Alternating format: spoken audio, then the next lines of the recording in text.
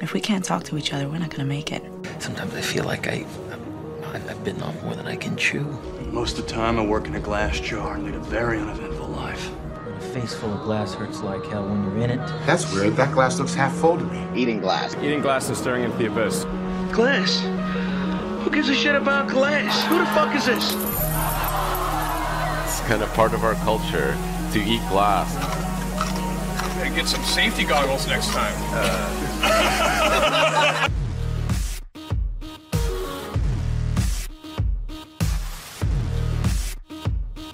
Hey everybody, and welcome to Chewing Glass, the show where we talk to developers building in the Solana ecosystem. Today, I'm joined by Carlos, member of Super Team Germany, a recent placer in the Hyperdrive hackathon with his finance product Juicer.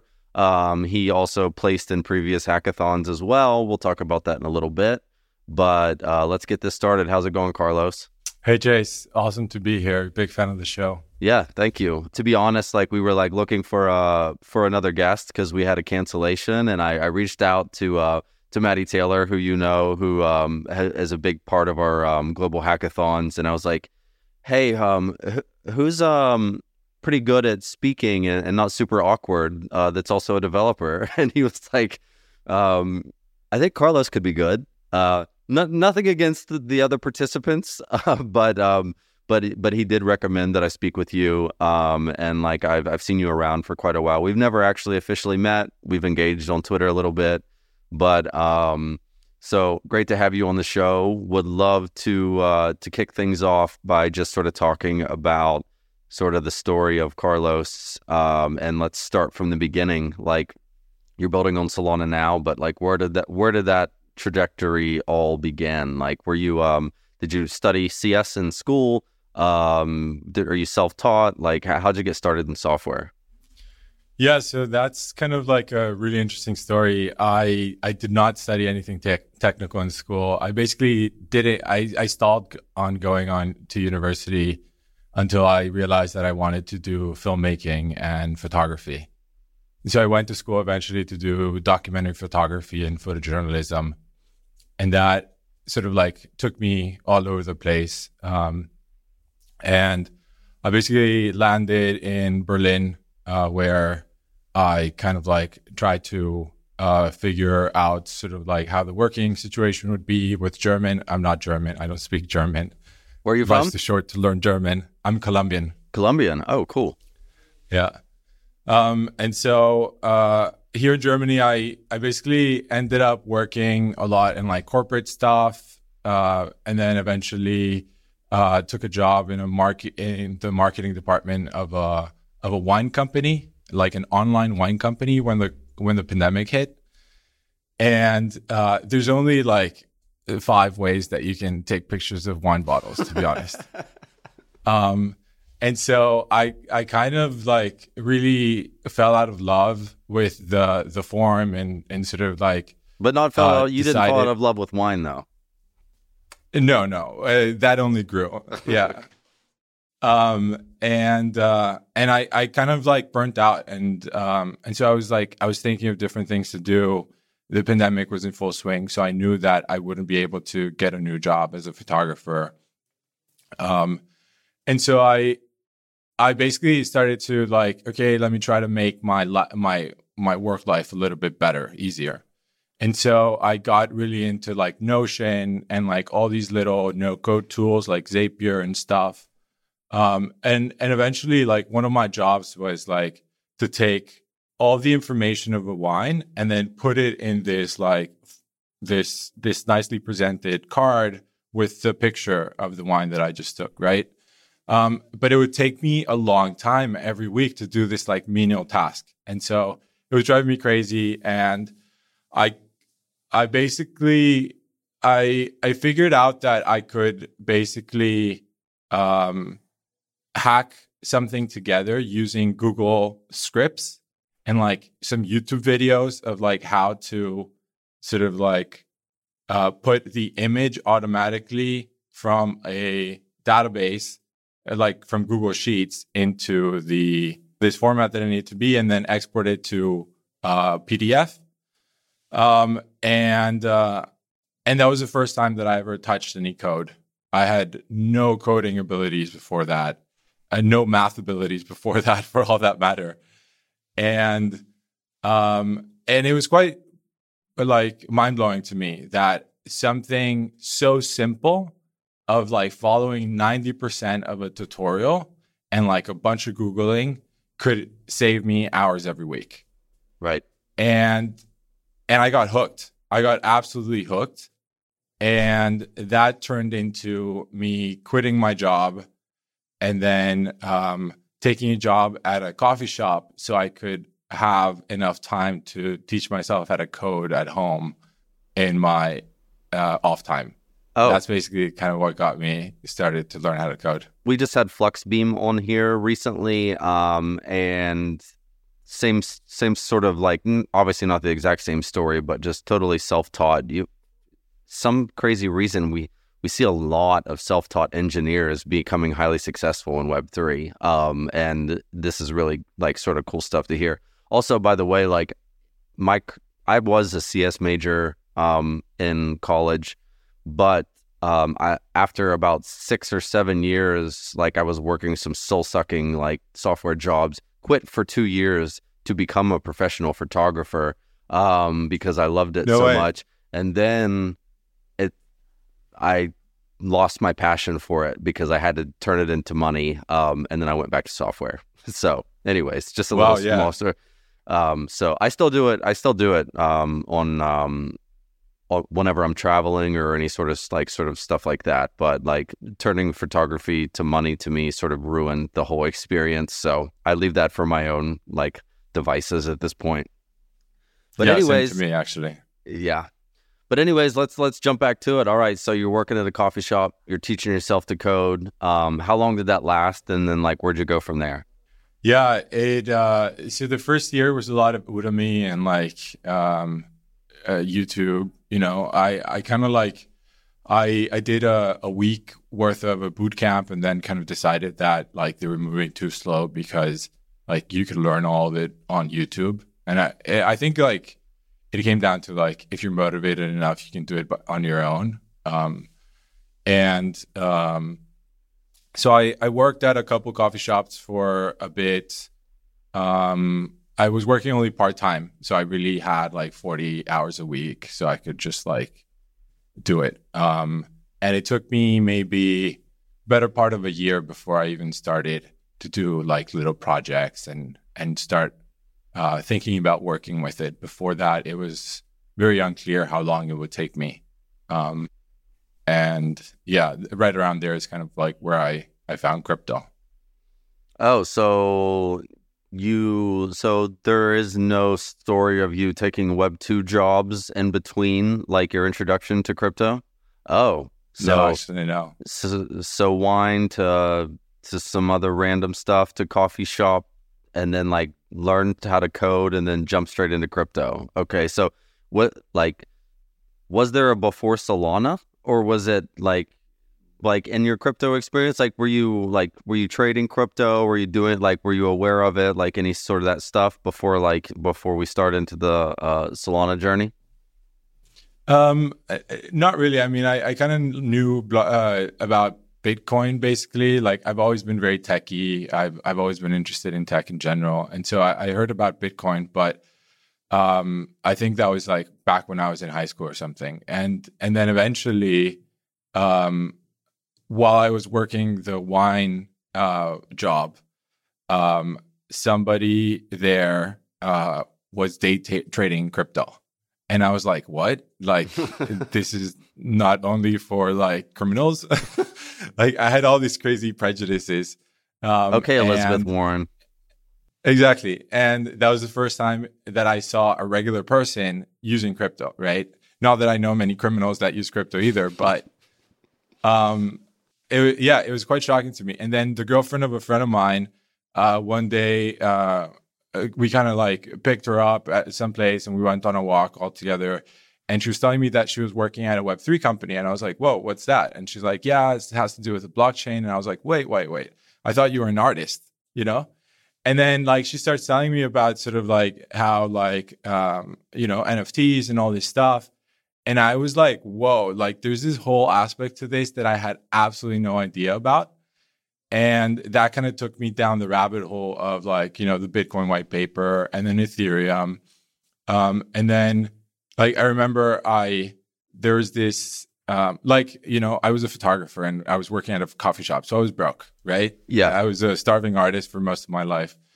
And when I found Ethereum, I was super excited to try a bunch of things out. And I remember there was like the first sale of a fractionalized CryptoPunk. And I was like super stoked, like, oh my God, I'm going to be a part of history. Let me buy a share, right? And so I spent like 40 of my $100 that I had on this share of this fractionalized share of this CryptoPunk. And then we like the sort of like party kind of won the auction. And then I was like, yeah, this is super cool. Let me claim it. And then to claim, it cost like 3 times as much as the share that I bought. And so I never ended up claiming it. And then I was like, wait, something's kind of broken here. The system doesn't really work as I was promised, basically. And I kind of put it to a side a little bit until eventually I found Solana. And then, you know, the rest is history, basically. Okay. So now let's start talking about who red pilled you. Did you red pill yourself on Solana? Did somebody like find you? Did you come to a hacker house? Like how did that whole thing get started? Yeah, I was trying to learn a lot about DeFi. I was really interested. So like I'm Colombian living in Europe. I don't have a European passport. So being an immigrant from a country like Colombia makes it really difficult to do very simple things. And so I always connected with the idea of being able to take care of my finances without some central authority telling me what I could or couldn't do. And so I was looking for alternatives to Ethereum and saw on Twitter some IDO of a token. And I was like, okay, this seems like it's a different network. Let me check it out. And then I bought the token and it 100x in like 2 days. And it just so happened to be that token was on Solana. And so immediately I had a budget to like play around with everything in Solana. And then I basically never went back. Okay. So what was the, I know you've done a lot of experiments and built a lot of things, but when you say playing around on Solana, like what were you actually, was it just trading around a little bit or did you start building? Did you do your photography stuff first? Like how'd that go?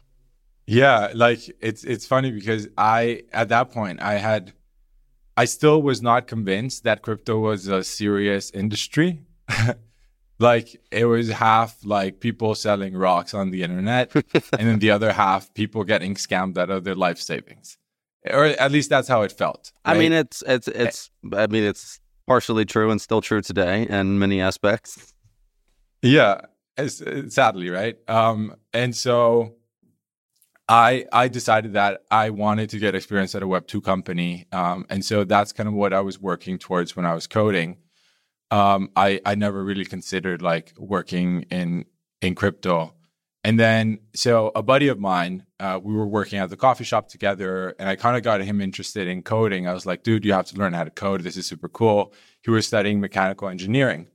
And we were working our shifts in the coffee shop and talking about JPEGs because we were buying stuff on Solana. I kind of red pilled him. And then one day out of the blue, he's like, oh yeah, so I've been teaching myself Python and I built this little Discord notification bot for this NFT community that I got rugged in. And we're restarting this project and I built this little tool for them in Python. And I was like mind blown. I was like, whoa, like, dude, 3 months ago, you had no idea what code was. And now you're building things on the blockchain. And I was really stoked. And so he told me basically, yeah. And then they told me that I should make it into a product, but I have no idea what I'm doing. And so I was like, wait, like, let me join, let me help, let's do this as a thing. Right. And so we productized it and, like it took us maybe, I don't know, 4 or 5 days. And up to this point, I hadn't done anything really serious with When was coding. this? When was this though? It's like time. So like... this would have been, 2020, around December 2021. Oh, okay. So that was quite a while ago.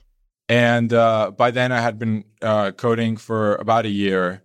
I still barely knew anything, but I was going through, you know, the JavaScripts. I started with front end because I tried to learn C, but like for somebody who had never seen any code or math in their life, like C is like really tough. And so I went back and learned like HTML and CSS, and then got into JavaScript, React, and then back end and stuff.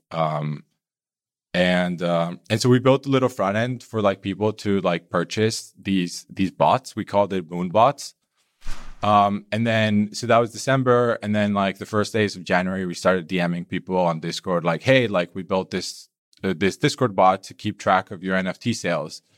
A little bit like what Matrika was doing. And back then, like I think I remember Grape also did a hackathon. They won a hackathon with a tool like that, but they had this huge backlog of teams that wanted to integrate, and so there was this gap in the market that we saw, and we just started DMing all the projects that had just launched the day before, basically, and they were all trying to get like, you know, the first bits of utility per se.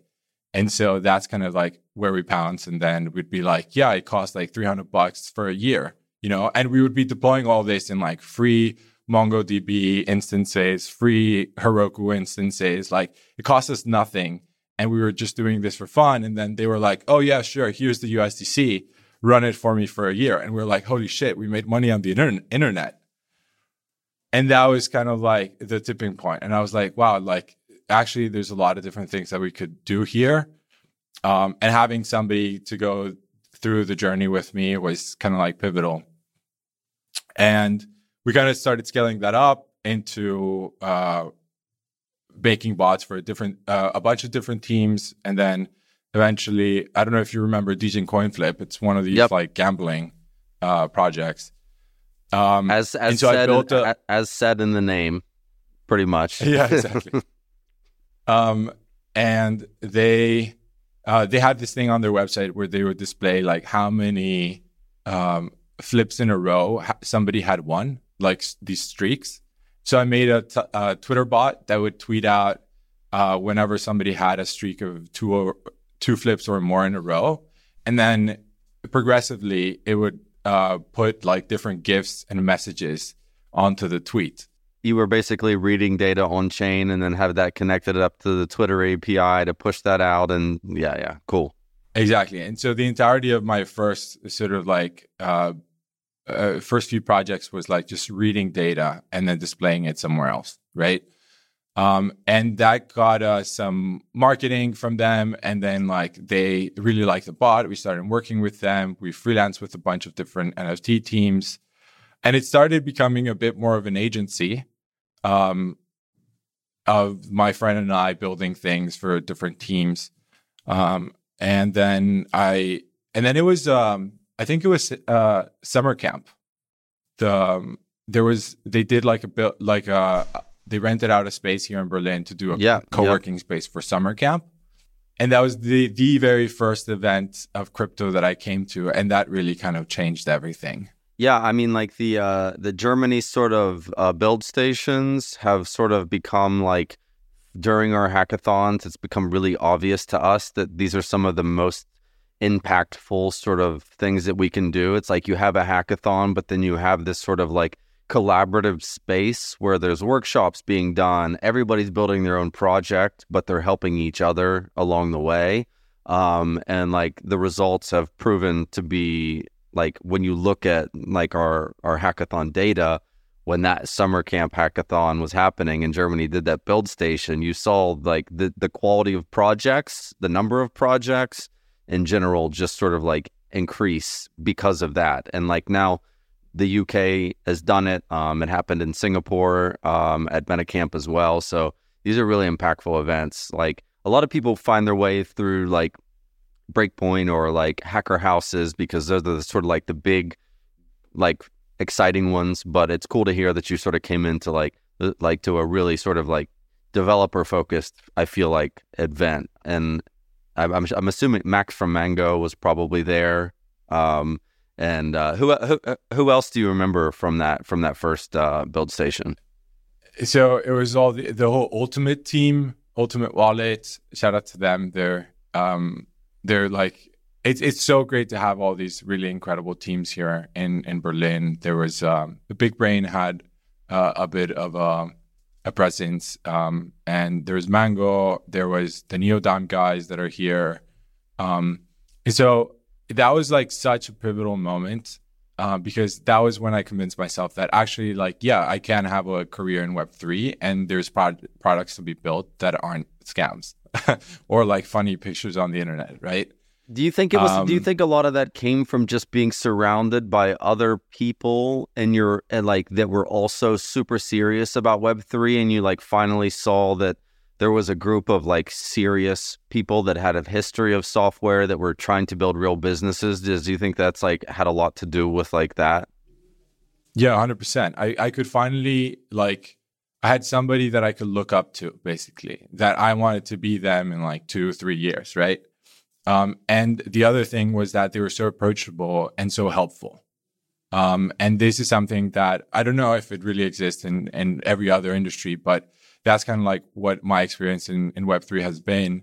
And that really made it that I had the energy and the resources to get so much done. You know, like that initial build station, I wasn't participating in the hackathon. I was just hanging out.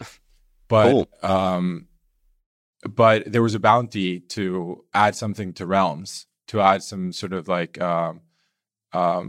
integration with Solana name service.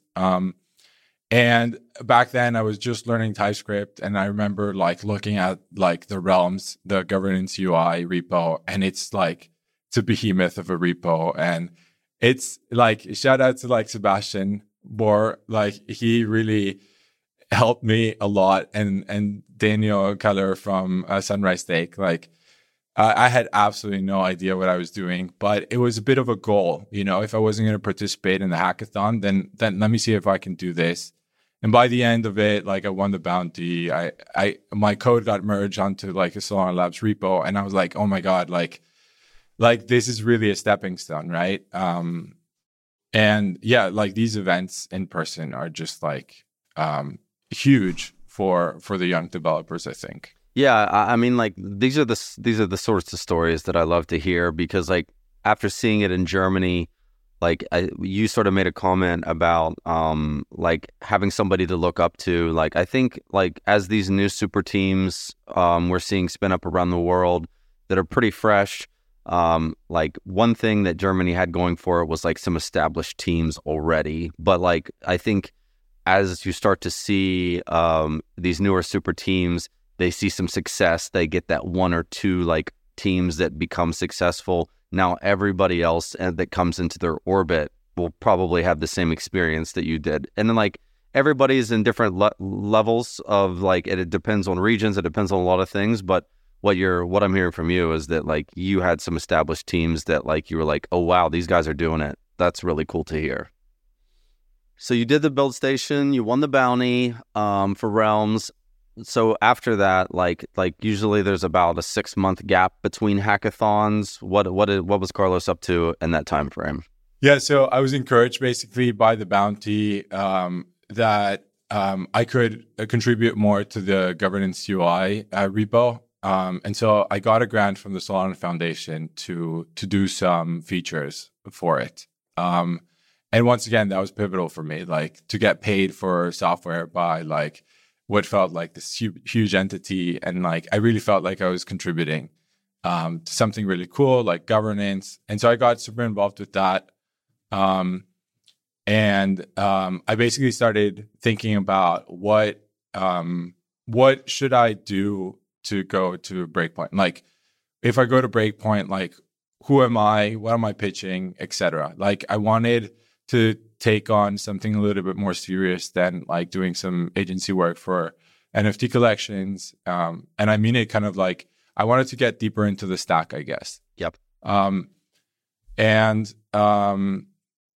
so that's kind of like where the idea for Trigger came about. So a lot of our customers of the NFT collections, they always had these these requests that it was like, can you take something from here and then do something else with it? Like, and it was always like, take something from the chain and do something else. Post it on Twitter, post it on Telegram, post it on Discord. And so I was like, okay, like what would if this and that looked like for Solana? And so we did some mock-ups, put up a little landing page, and then we went to Breakpoint. Me and my buddy that I had been doing this since the coffee shop, right? Shout out to Orion, who just got hired by Squad, so he's another success story. Yeah, so we took that to Breakpoint. Breakpoint was incredible. Like, once again, it was like really cool to see how accomplished and how serious a lot of these teams were, and like they're building real infrastructure. And so a lot of the loudness of Twitter kind of like didn't come through at Breakpoint. And like I met a ton of developers. This is the first, we're talking about Breakpoint 2021, right? The very first Breakpoint? No, Summer Camp was 2022, so Breakpoint 2022. Yeah, sorry. Yeah, I actually had my times, my days confused, years anyways. Breakpoint, even though like contrary to popular belief, you see these events and a lot of the pictures that come out of them end up looking like people like having really good time. Like if you actually spend the time there, like you realize that it's just like mostly a bunch of nerds just hanging out and talking about building on Solana. Obviously, there's other profiles of people there, like especially more recently, like lots of artists, lots of people that are interested in the space from an investment standpoint. But if you go anywhere near the developers area, it's just a bunch of nerds talking about Solana. Exactly. And like these are the environments that I always wanted to be in from when I started this journey. Also, like, you know, like I'm self-taught, so I was looking for a bit of validation, right? But it was really encouraging to see what people were working on. And once again, I had like a vision of like the type of developer that I could become, right? And like it really broadened like our vision of like what a protocol developer or Web3 developer is. And so we came back from Breakpoint like super excited. And then I took a bit of a vacation. And then when I came back in January, I was like, okay, like my grant from the foundation is over. Like I just merged my last feature. What am I going to do now? Okay, let me try to see if I can build this trigger thing. And I kind of got into like analysis paralysis. Like there's so many features of building a protocol, and like I'd never really approached something that big. For the audience, can we talk about like what trigger is? And this is and by the way, Carl, you placed in the Grizzlython hackathon with Trigger, right? Yeah, right after that, exactly. So the idea for Trigger was if this then that. So there's like different no-code tools like Zapier or if this and that in Web 2 that people use. People who don't know how to code, they use in order to connect things, different APIs, right? But in a visual editor. And so I wanted to bring that experience into the average person, right? Because development times are super expensive in Web3, like, and because like maybe there are some security situations of like you have to get code audited and stuff for it to be safe. And so like, what if like people could do things in a visual editor? And so with that premise in mind, I kind of got really overwhelmed. And then I was like, okay, like there's this Sandstorm hackathon happening right now. What if I built the absolute smallest iteration of this? And so we literally built just an API to connect Helios webhooks to Zapier. And then in Zapier, we built a little app that allowed people to create different triggers. And so it meant that through this tool that we called Intersect, people could connect, they could do a transaction on Solana, and that could trigger something happening on Zapier. Right. To put the transaction into a Google Sheet or to send the message. And we did a few demos for that for Sandstorm, and we won a couple prizes for the automation track and for the bonk track. And then I was like, wow, like I'd never done a hackathon in my life. Before that, I had no idea what a hackathon was basically. And all of a sudden we won a hackathon. And so that was super exciting. And that was all the validation I needed to be like, okay, let's try for the Grizzlython. And so for the Grizzlython, at this point, I had no idea about anything about Rust, right? So there was the build station here in Berlin. So I went there every day, first person in, last person out, just learning how to write Rust, what Anchor was. At this point, all I'd done was read data from the chain, right? So I was kind of like familiar with reading from RPCs, but that was it. And all of a sudden, we were trying to build a protocol. And so, I read a bunch of code from like Squads, for example, is great. Like a lot of inspiration I took from Squads, from the Marinade program, and like through sheer will and, my teammates throughout the Grizzlython, we put together this demo that allowed you to set basically a limit order in this visual editor. But it was like Lego bricks, right? And that's what it was really powerful, that you could imagine that you could scale this up, and then every protocol could be a little Lego brick, and then anybody could build their own transaction without the need to really know how to code or how they're supposed to go together. So we won fourth place for that, and there was a demo day here in Berlin that we won also some prizes. And then it was kind of just like, okay, let's build this out for real. Like, the entire code had to be refactored, and of course, all the hard coded things from the hackathon had to be unhard coded. Yeah, as it goes. And for the next almost 6 months, like it was basically just me and a designer, and I kind of hacked at it, and I took it as like, okay, even if I fail, like I will have learned how to program on Solana by the end of it, right? And I learned a ton. We were trying to do some like weird things, like, like Clockwork existed back then. Clockwork is super cool as a sort of like decentralized crank, but we wanted something a little bit more modular and more accessible in terms of being able to crank it from like some random Web2 infrastructure, not necessarily a validator. And then also, if we wanted to extend the types of triggers, we would have had to like PR something into Clockwork. And so I decided that maybe there's a design that allows us to upgrade the program without upgrading the program. So we came up with like these like middlewares. And so we can extend the functionality of the program to CPI into other programs and stuff. And so we played around with a bunch of different things in that design space, and talked to a bunch of teams that wanted to use these sort of things for their own kind of like development purposes, or like cranking, stop losses inside of their protocols. But, in the depth of the bear market and stuff, like I think I was thinking about it from two perspectives. From the engineering side of things, it's a super cool tool to exist. But then from a practical business perspective, it's the unit economics of an API like this or a program like this.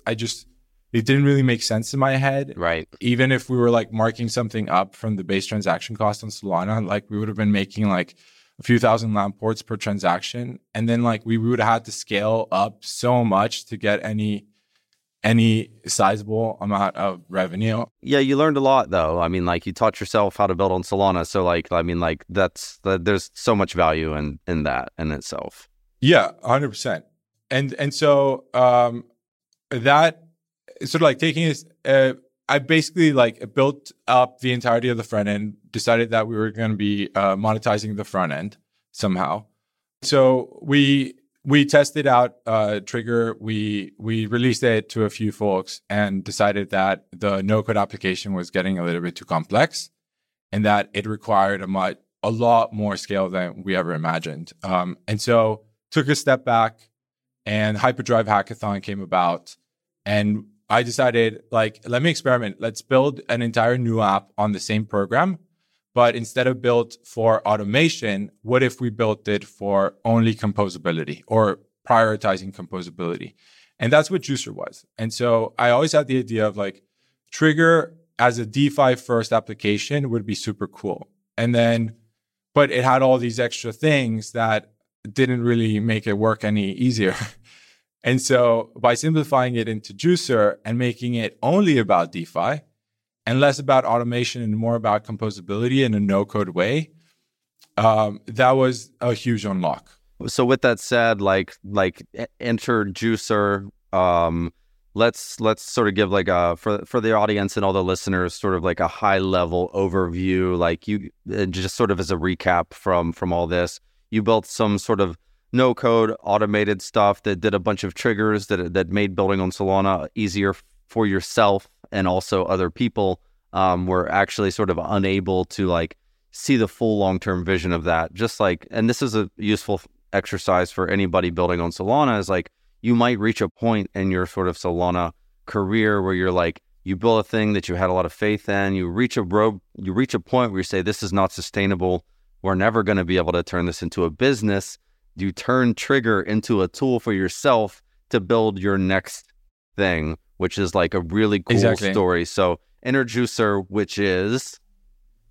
Yeah, Juicer is the front end of DeFi, basically. So we're trying to make discoverability, we're trying to solve discoverability, the complexity of DeFi, and we're trying to unify it all into a single app. Like in reality, what we're trying to solve is the problem that when somebody asks you, like, what should I do in DeFi? You have to give them a huge list of like, oh, you need to check out this app, but you need to also know like what their utilization is in their pool. And then like, oh yeah, and this, you can get better yield in this other app, but you should use it for these things. And we're trying to solve all of that and simplify all of DeFi into a single application. And so the idea is that you'll be able to manage your portfolio, but also connect all these different apps together so that the things that you were before doing in 3, 4, 5 different protocols, you can do in the same place. Yeah. I mean, like, it's an incredible sort of like, this is the first I'm hearing about your sort of like story arc onto Solana through everything. And now landing here with Juicer, and also placing in the Hyperdrive hackathon with that. So, I guess you guys, Juicer is now like live for the public. Yeah. So recently we started releasing Juicer, and yeah. So of course it comes in steps, but what I learned from Trigger was basically you got to launch as fast as possible, and then iterate from there from real feedback. Ship fast, break things. Exactly. And so we're taking a bit of an approach of like aggregating a bunch of data from different protocols and linking out to those protocols. And then slowly you'll be able to start doing those things inside of Juicer. And then afterwards, we'll be able to supercharge your experience with these things called recipes, where we're bringing back all these Lego bricks things between the different protocols and building it into this new application. What's sort of like the end game for you for like Juicer? What's the end game impact sort of idea for it? Best case scenario, in 2 to 3 years, Juicer becomes like the place for DeFi on Solana, and not even only on Solana. The idea is that if you think DeFi, you have a place to go where you understand what's happening, and that you can interact with protocols across the entirety of the ecosystem or multiple ecosystems in a single place. Everybody has their own marketing departments. And so sometimes as a user, it's hard to know like, oh, how does this protocol call this thing? And how does that protocol call this thing? Or how do they do their math? So by unifying it, we're lowering the barrier to entry to all of DeFi, to hopefully be able to bring a bunch of new users into DeFi and then have them feel safe and have them understand what's happening without them having to like read a real book or like spend thousands of hours on crypto Twitter to understand what's going on. Yeah, exactly. I think that's like the user experience, and not just because the products aren't user friendly, is just it's really challenging for new people to come in here. I mean, like, number one, the perception of crypto in general, and then number two, like, some of these products are very scary for a lot of people.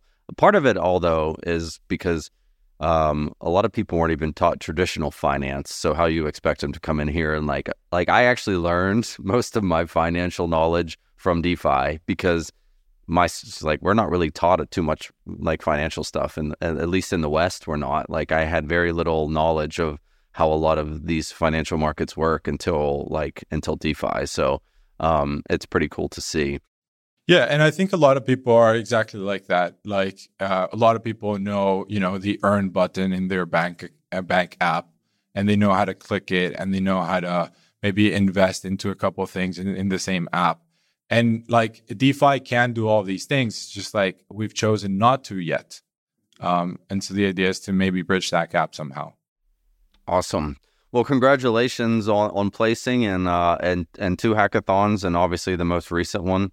And so, again, incredible story arc, and hopefully, like, we continue to see Carlos in the future, and Juicer.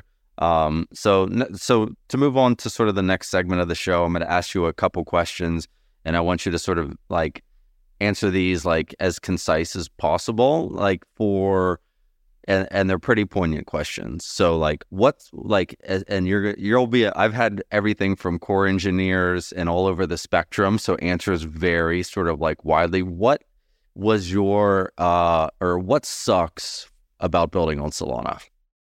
For me, like, vague errors are the bane of my existence. I've heard this a few times.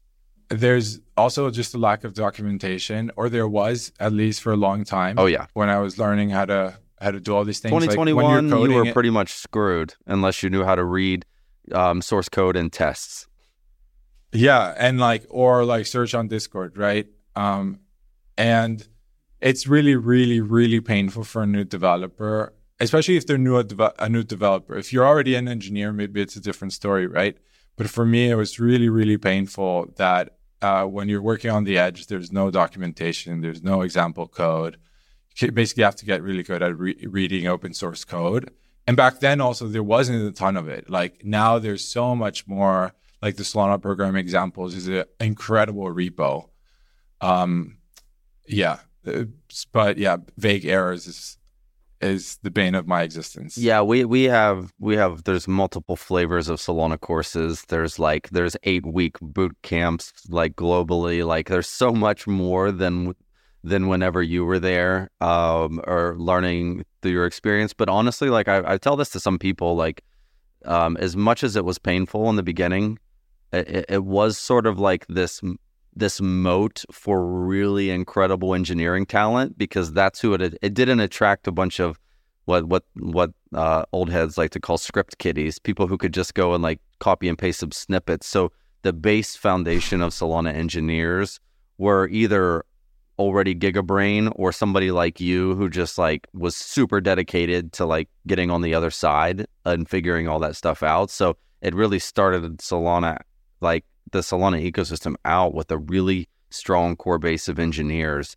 And then those engineers continue to help other people, as I'm sure that you've mentored people like along the way as well. So, yeah, it's, I mean, like, all this stuff, like, we have recurring themes around here: dependency hell, errors. There's always a, oh my God, dependency hell. Don't get me started. Okay. Oh gosh.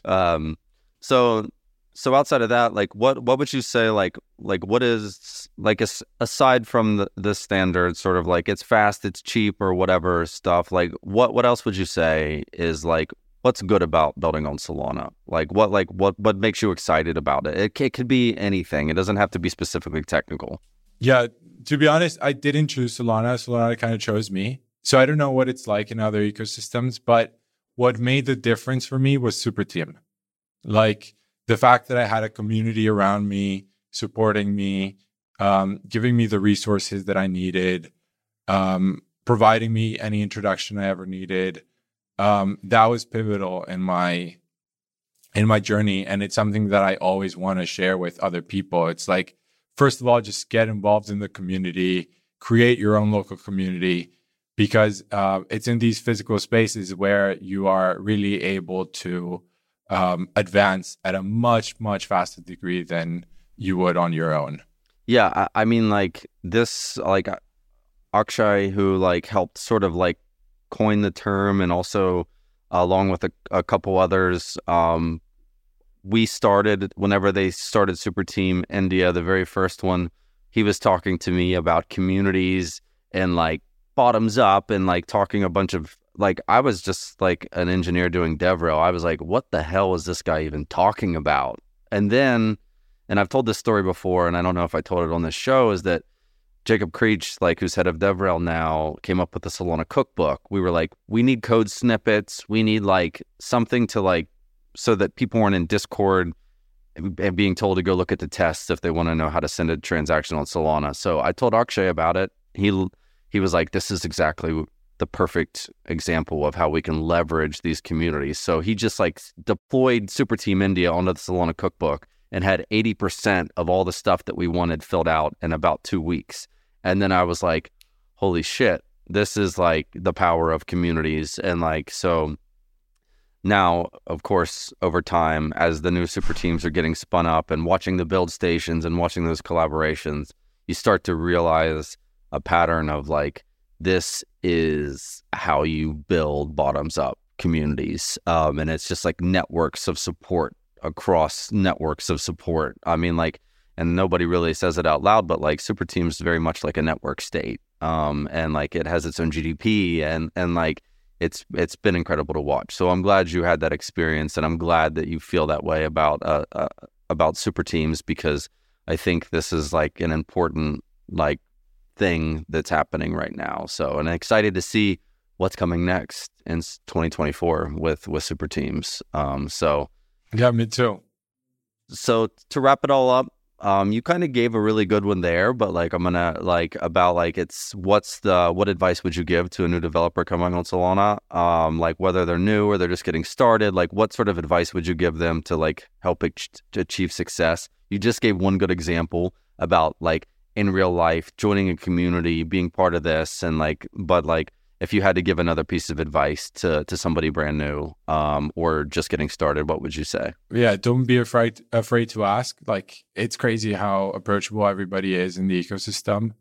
I read a lot of open source code, actually. Like, get good at that, because like that's what's really going to set you apart. And what else? I mean, it's all kind of path dependent, but yeah, I mean, just get involved, honestly, because like at the end of the day, it's still hard. Don't get me wrong. And it's a lot easier than it used to be. But you need a community around you to help you push through those barriers when it gets really, really tough.